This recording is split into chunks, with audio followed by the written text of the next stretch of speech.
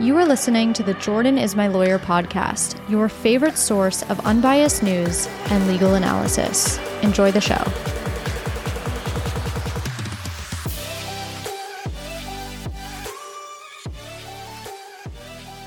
Welcome back to the Jordan is My Lawyer podcast. Happy Tuesday. I thank you, first of all, for bearing with me. I didn't release an episode last Friday because I was sick. I'm still kind of getting my voice back, so I still sound a little bit off, but hopefully by Friday's episode, I will be normal again. But I couldn't hold off on another episode, so here we go. Today, I have multiple stories for you. I have 4 full-length stories and then 3 or 4 things that I just quickly want to mention. So the 4 full-length stories are going to be the plane crash that killed Yevgeny Prigozhin in Russia. The Russian officials officially came out and said that he died on the plane. We're also going to talk about a new lawsuit called Kaplan versus Trump. A Florida lawyer is challenging Donald Trump's ability to run for president. And then we'll talk about a lawsuit where the DOJ is suing SpaceX over some hiring procedures. And the 4th story will be about Mark Meadows' hearing that just took place in front of the Georgia judge. He's trying to get his criminal charges moved to federal court because things just work better for him that way, and I'll explain why. So those are going to be the 4 full-length stories, and then of course I have 3 or 4 short stories I want to mention, and that'll be today's episode. Before we get into it, let me just remind you to please leave my show a review on whatever platform you listen. If you enjoy the show once you've listened to this episode and you feel I deserve a nice review, I would really appreciate you leaving me one. If you have left me a review already, I sincerely thank you. One final reminder, yes, I am a lawyer. No, I am not your lawyer. Without further ado, let's get into today's stories.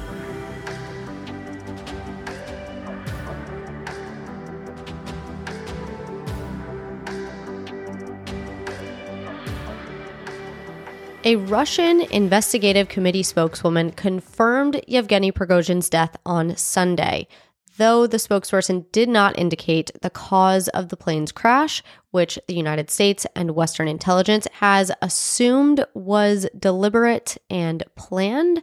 But here's a little bit of background. So Prigozhin is this guy who led a mercenary group called the Wagner Group. And it's basically this group that fights on behalf of Russia. So it's not an official Russian military, but they do have their arms, their weapons supplied by Russia, and they fight on behalf of Russia and in outside territories, in places like Africa and Ukraine. So Prigozhin led this group. Well, about 2 months ago, Prigozhin decides he's going to lead this group in turning on Russia, like on the Russian government, on Putin. And the rebellion was said to have been caused by this attack by the Russian military, which killed about 2,000 Wagner fighters. So the Wagner Group first takes control of this military facility in a city at the Ukraine-Russia border and then starts heading towards Moscow. But that's when the president of Belarus steps in and brokers this deal between Putin and Prigozhin in order to stop the rebellion. Now, the rebellion stops, right? It only lasts 1 day. So although this rebellion didn't make it very far, some were calling this the biggest threat to Putin since he took power. Now, Putin obviously didn't like this. We know what kind of guy Putin is. He doesn't want to be seen as the weaker link or the weaker individual. He doesn't want to be seen as losing to anybody. So people began wondering, how long is Prigozhin going to make it? It's only a matter of time before Putin does something about him. Well, according to the terms of the deal, Prigozhin would stop the rebellion, which he did. He would walk free without any charges and resettle in Belarus.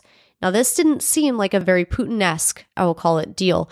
Putin is the type of guy that you are going to face the consequences. So for him to get just let off scot-free, head to Belarus, and all is fine, seemed a little bit off.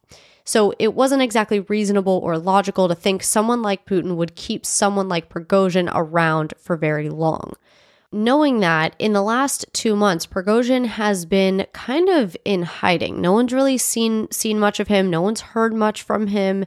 And then the news of this plane crash breaks. And no one's really surprised. So I posted a poll to my Instagram story asking my followers if they thought this plane crash was planned or was it an accident, like a true accident, something went wrong, the plane went down. 95% of respondents said that it was planned.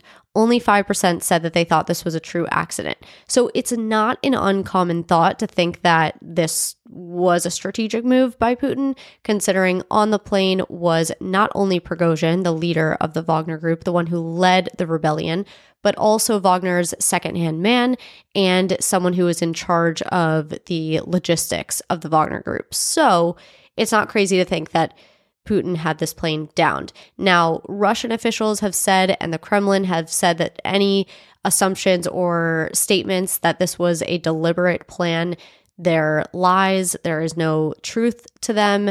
So that's Russians' stance on it. Everyone else seems to have a different take. That wraps up what I want to say about Prigozhin. Let's move on to Kaplan versus Trump. Kaplan versus Trump is a new lawsuit. It was filed on Thursday of last week by a lawyer in Florida. This lawyer is just a tax lawyer. He's just a regular guy who votes in elections, just like me and you. And he is asking the court to determine whether Trump is constitutionally prohibited from seeking a second term as president. And included in that inquiry, he's also asking the court to determine whether Trump is eligible to participate in the Florida Republican primary set to take place in 2024. Now, this question stems from the disqualification clause. The disqualification clause is a clause of the 14th Amendment, and what it says is this, and I'm just going to read you the relevant parts as it pertains to the president. What it says is, no person shall be an elector of president or hold any office under the United States or under any state who, having previously taken an oath as an officer of the United States to support the Constitution, shall have engaged in insurrection or rebellion against the United States or given aid or comfort to the enemies thereof. Now, the exception to this clause is if 2/3 of both houses grant an individual amnesty. Then that person can go on to hold office despite having engaged in any insurrection or rebellion.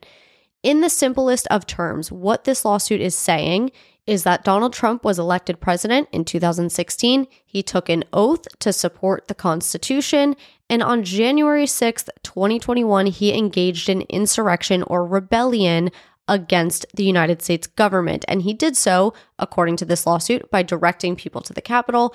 And not only did he himself engage in this insurrection or rebellion, but the lawsuit also says that he gave aid or comfort to those who went to the Capitol by calling them these special people and telling them that he loved them. So what this lawsuit says is that even if he didn't engage in insurrection or rebellion, which the lawsuit says he did, but it says even if he didn't, he gave aid or comfort to the enemies thereof, which is also part of the disqualification clause. Now, a little bit of background, on the disqualification clause. This clause was ratified in 1868. It was ratified after the Civil War, and it was meant to prevent former Confederate officials from holding office. What happened was there's been confusion surrounding the disqualification clause since day one. So this was ratified in 1868. That same year, Chief Justice Chase issued two inconsistent rulings. His first ruling said the disqualification clause was intended to be an exclusive punishment, meaning it didn't require a separate act of Congress to enforce it. But then in another ruling, just mere months later, Chief Justice Chase said that this disqualification clause was not self-executing and that without congressional legislation, it didn't by itself disqualify a public official from holding office. And since then, the argument on both sides has remained the same. So the question that legal experts have debated is whether this disqualification clause is self-executing. In other words, does the clause immediately apply upon insurrection, or is there something else necessary for the clause to take effect, like a conviction, legislation, a judicial action, something else? So I'll give you some takes from both sides. Recently, two legal scholars wrote an article in The Atlantic. One of the scholars is a retired conservative federal judge. The other is a Harvard law professor. And I'll read you an excerpt from the article. It says this. It says, quote, "The disqualification clause operates independently of any such criminal proceeding, and indeed also independently of impeachment proceedings and of congressional legislation. The clause was designed to operate directly and immediately upon those who betray their oaths to the Constitution, whether by taking up arms to overturn our government or by waging war on our government by attempting to overturn a presidential election through a bloodless coup." End quote. Now, on the other side of that, a poli-sci professor from Florida Atlantic University was interviewed by ABC, and he said just the opposite, or maybe not so much the opposite, but he gave a different take on it. So what he said was this. He said, quote, "The challenge here is that the 14th Amendment isn't necessarily self-executing. In other words, it doesn't just automatically happen. And there is some question about what it means to be engaged in insurrection or rebellion and how that is defined. The challenge for us is that historically it hasn't been well defined. The question is about what is participating in a rebellion or insurrection. And the provision of the 14th Amendment really turns on how it is that we assess what happened." So again, these are all opinions, but it just goes to illustrate that no one is really sure. The disqualification clause hasn't really been so much of an issue to where it's been well defined. So on one hand, you have people arguing about what is a rebellion or insurrection as defined by the disqualification clause, and is what Donald Trump engaged in that. And then on the other hand, you have the question of, is this self-executing? So there's multiple aspects to this argument of whether the disqualification clause applies here. Now, before we leave this story, one other issue that's worth touching on, and one other issue that the plaintiff may run into, is standing. Standing is the ability to bring a lawsuit. In order to establish standing, you have to show, so let's say you file a lawsuit, one of the main defenses that the defendant is going to bring is that you lack standing. You cannot bring this lawsuit. And what you have to show is that, one, you suffered some sort of actual or threatened injury. Two, your injury can be fairly traced to the challenged action of the defendant. And three, the injury can be redressed or fixed by the court. In this case, the threatened injury is going to be the toughest element to prove because there was no actual injury. Donald Trump hasn't been elected president again. It's a threatened injury. So that's going to be what the lawyer here who filed this lawsuit has the hardest time with. What will likely happen is Donald Trump's team is going to file a motion to dismiss this lawsuit, and one of their arguments, like I said, will be lack of standing. The judge will then hear the motion, determine whether to dismiss the lawsuit based on any of the arguments set forth by Trump's attorneys, or let the lawsuit proceed and let it play out. So that is Kaplan versus Trump. Let's move on to the SpaceX lawsuit. I reported on the SpaceX lawsuit briefly in my weekly newsletter that went out on Saturday, but I wanted to add some more details here. If you are not subscribed to my free weekly newsletter, I highly suggest you do so. It's a way for me to provide you with even more nonpartisan news. So you can always go to jordanismylawyer.com/subscribe and subscribe there. Let's talk about this. The DOJ is suing SpaceX, and what they're saying is that SpaceX has discriminated against asylees and refugees throughout its hiring process from at least September 2018 to May 2022. What this lawsuit says is that in online job postings and statements made by not only Elon Musk, but other employees and recruiters, SpaceX discouraged asylees and refugees from applying to the company by stating that the company could only hire U.S. citizens and lawful permanent residents.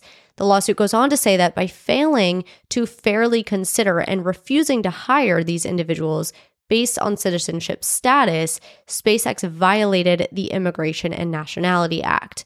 Now, what the particular section of the Immigration and Nationality Act says is that it is an unfair immigration-related employment practice for a person or entity to discriminate against someone other than an unauthorized alien, this does not apply to them, with respect to the hiring of the person for employment or discharging the person from employment due to the person's national origin or citizenship status. And this is what the DOJ says SpaceX violated. They were engaged in this unfair practice. So the lawsuit says the Immigrant and Employee Rights section of the DOJ opened its investigation into SpaceX's hiring processes in May of 2020. And it did so because it had reason to believe that SpaceX was engaging in discriminatory behavior, likely because of Elon Musk's own statements, but I'll get into that in a minute. And the investigation concluded in November of 2022. Throughout the course of this investigation, the DOJ says that it found reasonable cause to believe that SpaceX had engaged in these practices of unfair immigration-related employee practices and now has filed this lawsuit. Here is where the confusion seems to lie between the DOJ and SpaceX. So companies like SpaceX are subject to certain export control laws and regulations. This mainly is the International Traffic in Arms Regulation called ITAR. It's ITAR for short. So if you hear me saying ITAR, that's what I'm referring to, International Traffic in Arms Regulations. What these regulations say in part is that foreign people, so those who don't fall under the definition of a United States person, need authorization from the federal government to access export-controlled items, such as those handled at SpaceX. And Elon Musk has been very transparent about the fact that they don't hire non-US citizens. So these were statements he made back in 2016, and then I'll get into the more recent statements. So in 2016, he was speaking at a astronautical event in Mexico, and one of the audience members asked him why SpaceX only hired people from the United States. And he responded, quote, "I think people are very confused about this. Unfortunately, this is not up to us. If you're working on rocket technology, that's considered an advanced weapons technology. So even a normal work visa isn't sufficient unless you get special permission from the Secretary of Defense or the Secretary of State. I want to be clear, this is not out of some desire of SpaceX to just hire people with green cards. It's because we're not allowed to do anything else." And he even goes on to say, "I think this is not a wise policy for the United States because there are so many talented people all around the world that we would love to have work at our company, but unless they can somehow get a green card, we're legally prevented from hiring anyone." And he then says, for example, this is not the case with Tesla. A quarter of our engineering team is from outside the United States because we don't have the ITAR restriction. I really wish we could do more, but our hands are tied. He made similar statements in 2012, and then more recently in June of 2020, after he was notified of the investigation into SpaceX, he tweeted, quote, "U.S. law requires at least a green card to be hired at SpaceX, as rockets are considered advanced weapons technology." End quote. And then most recently, just a few days ago on Twitter, once news of the lawsuit dropped, he tweeted, quote, "SpaceX was told repeatedly that hiring anyone who is not a permanent resident of the United States would violate international arms trafficking laws, which would be a criminal offense. We couldn't even hire Canadian citizens, despite Canada being part of NORAD. This is yet another case of weaponization of the DOJ for political purposes." End quote. The DOJ, on the other hand, says that export control laws and regulations don't prohibit or restrict employers from hiring asylees and refugees. In fact, they say that the laws treat asylees and refugees just like United States citizens, and that once refugees are hired, they can access export-controlled information and materials without additional government approval. So, two different ideas here. The DOJ says that asylees and refugees are treated just like U.S. citizens. Nothing in the arms trafficking laws in ITAR says that they can't be hired. And Elon Musk says that he's been told that's not the case. One attorney not involved with this case at all, but has represented companies accused of similar practices. His name is Jonathan Grode.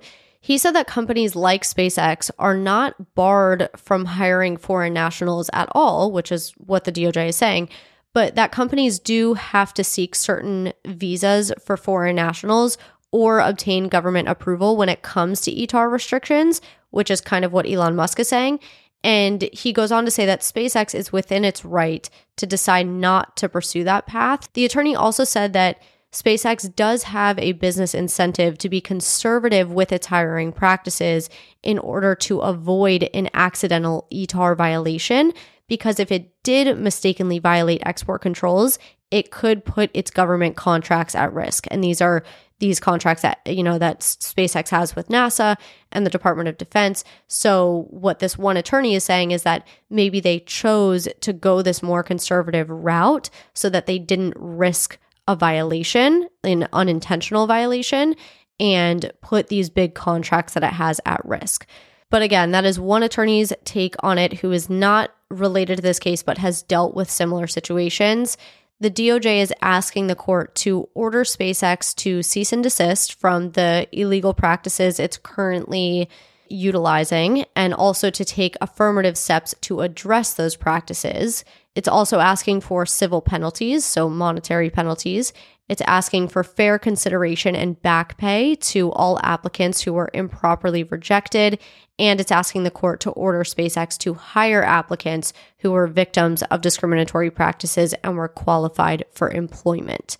So that is the gist of the DOJ's lawsuit against SpaceX. It boils down to some confusion between the DOJ and SpaceX and how to balance, unfair employment practices with these ETAR restrictions. Let's take a quick break, and when we come back, I will finish with our last few stories.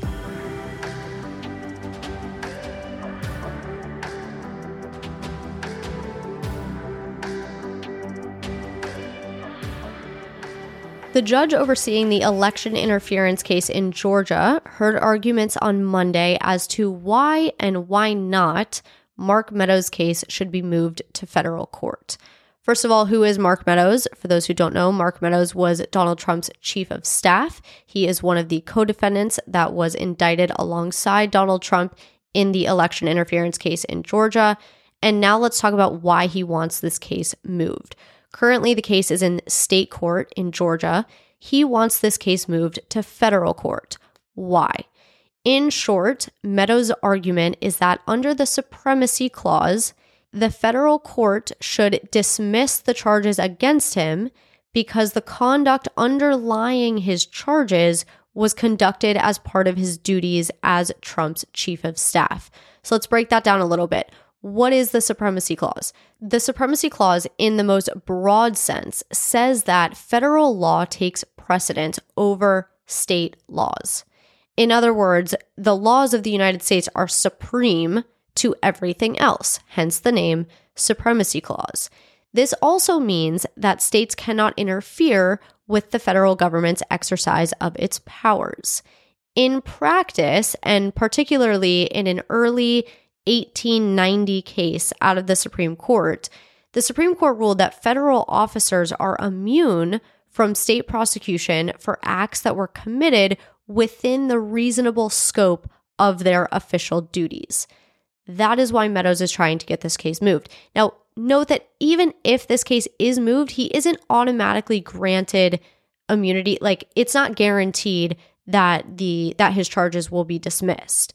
However, he does feel that even if the charges aren't dismissed, having this case in federal court is more favorable to him.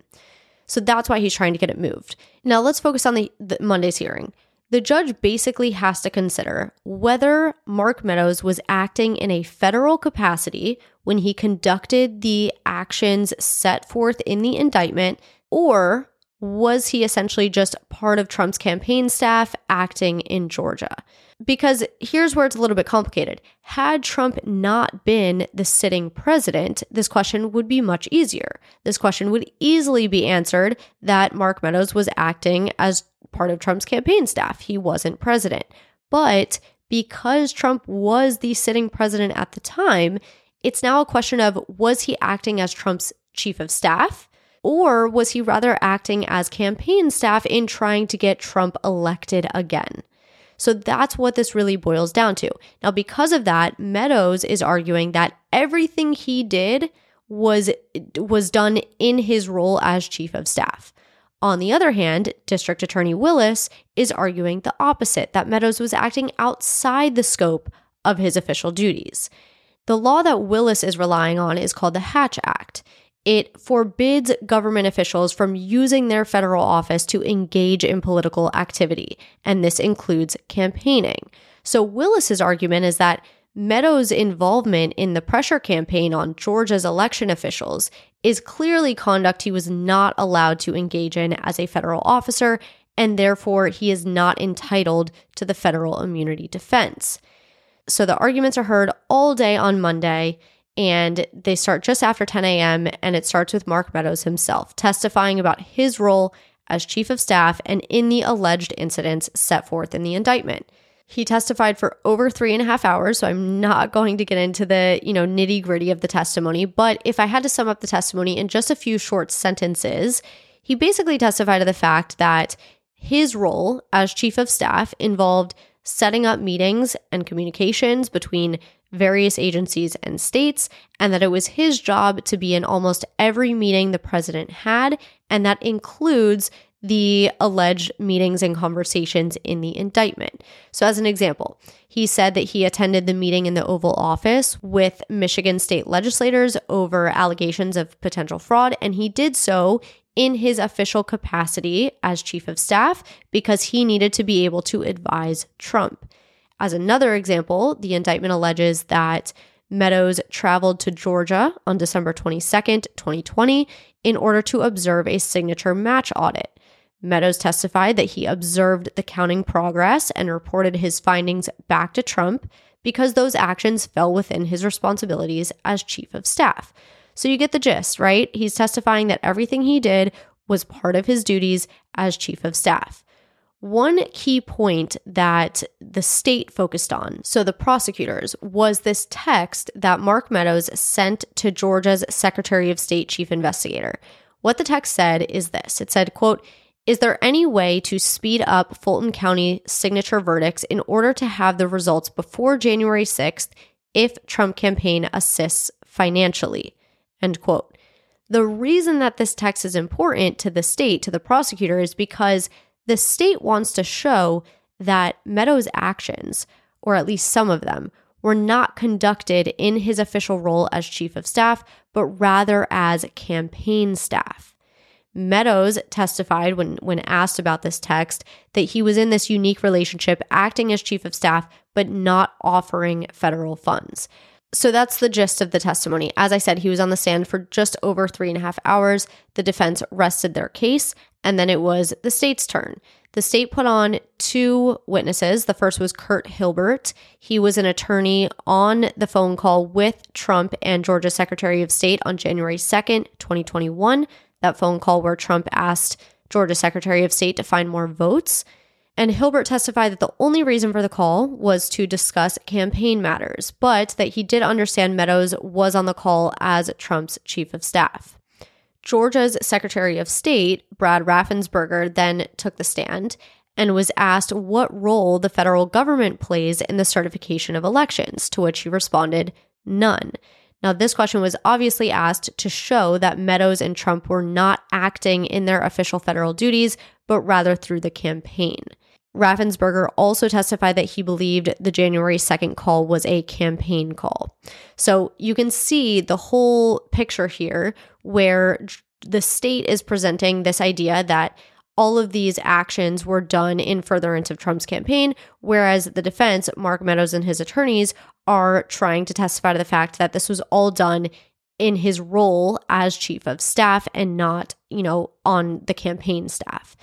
The judge ended the hearing by saying he would rule as quickly as possible on the matter, acknowledged that the arraignments are scheduled for September 6th, so his ruling will likely come down before that date, but we did not get a ruling at the end of Monday's hearing. Now, moving on to a similar but different topic, also on Monday, the judge overseeing the federal election interference case in D.C.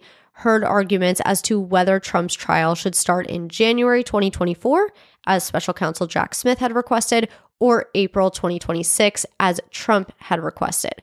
Ultimately, the judge decided the trial will start on March 4th, 2024, which is one day before Super Tuesday, saying that Trump would have to make the date work regardless of his schedule, and that the proposed date of April 2026 is far beyond what is necessary. If March 4th, 2024 sounds familiar, it's probably because you're subscribed to my newsletter, but also because Fulton County's district attorney had requested that Trump's Georgia election interference trial start on that day, on March 4th, 2024. So what will likely happen is the judge in Georgia will pick a date sometime after March 2024, maybe even sometime closer to summer 2024, given his current lineup. And the DA just won't get that March 4th date, but it'll probably happen a few months after that. Now, this is what Donald Trump's current timeline looks like. So starting October 2nd, in about a month, he has the civil trial for fraud in New York that was brought by the Attorney General. Then January 15th, 2024, he has E. Jean Carroll's defamation case, also a civil trial. This is E. Jean Carroll's original case that was filed in 2019. The one that we just recently got the verdict on was a more recent 2022 case. So this is a separate case. Then about 2 weeks later, January 29th, 2024, he has a civil trial for a class action lawsuit for fraud in New York. Then March 4th, 2024, he has this federal election interference case, which is a criminal trial. March 25th, 2024, he has the criminal trial dealing with the Stormy Daniels hush money payments in New York. And then May 20th, 2024, he has the classified documents trial. That's also a criminal trial. So that's why I say the Georgia election interference trial will likely be maybe June, July, summer of 2024 sometime. But that is what his current trial schedule looks like. So let's wrap up this episode with a few notable mentions. The first one being that California's Attorney General filed a lawsuit against the Chino Valley Unified School District over the district's new policy that requires schools to notify parents within 3 days if their children change their gender identification or pronouns. The Attorney General says the policy forcibly outs transgender students and threatens their well-being, whereas the district's board president says that parents have a right to know the decisions their children are making in schools. The second notable mention is about Hawaiian Electric. Hawaiian Electric is the utility company that is currently facing multiple lawsuits in the aftermath of the wildfire on Maui. Hawaiian Electric released a statement on Sunday night taking responsibility for its power lines causing the first fire, but faulting firefighters for declaring the fire contained and leaving the scene, only for a second fire to break out, which ended up being the disastrous one, saying that the electricity had been shut off for hours when the second fire broke out, and basically that it wasn't their fault. The statement starts off by saying, "Our hearts and hands are with the people of Lahaina and Maui." And it goes on to say, "We were surprised and disappointed that the county of Maui rushed to court even before completing its own investigation. We believe the complaint is factually and legally irresponsible. Unfortunately, the county's lawsuit may leave us no choice in the legal system but to show its responsibility for what happened that day." And it goes on to lay out several facts, according to Hawaiian Electric, of course. The first fact being that this morning fire, which is what they are calling it, broke out around 6:30 a.m., and it was in fact caused by power lines that fell in high winds. The next fact that it points out is that the Maui County Fire Department responded and reported that the fire was 100% contained and left the scene, saying that the fire had been extinguished. Then the statement says around 3 p.m., after Hawaiian Electric's power lines in West Maui had been de-energized for more than 6 hours, a second fire, which they're calling the afternoon fire, began in the same area as the morning fire.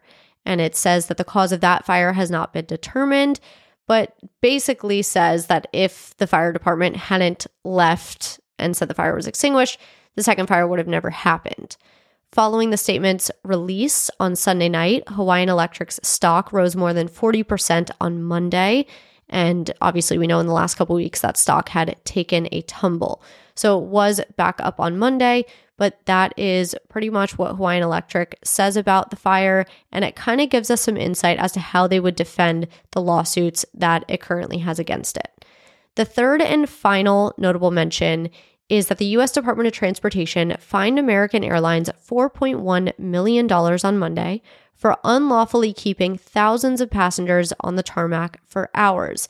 And this is over a few years, but basically the fine, which is the largest ever penalty for violating the tarmac delay rule, was issued after an investigation found that between 2018 and 2021, American Airlines allowed 43 domestic flights to remain on the tarmac for lengthy periods of time without providing passengers an opportunity to deplane, which is in violation of the Department of Transportation's tarmac delay rule.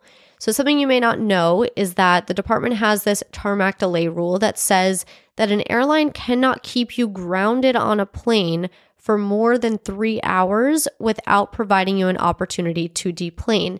In fact, it's 3 hours for a domestic flight and 4 hours for an international flight. But the rule also says that the airline must provide passengers with snacks and water no later than 2 hours after the start of the delay. And during the delay, airlines are also required to provide working toilets, a comfortable cabin temperature, and adequate medical attention when needed.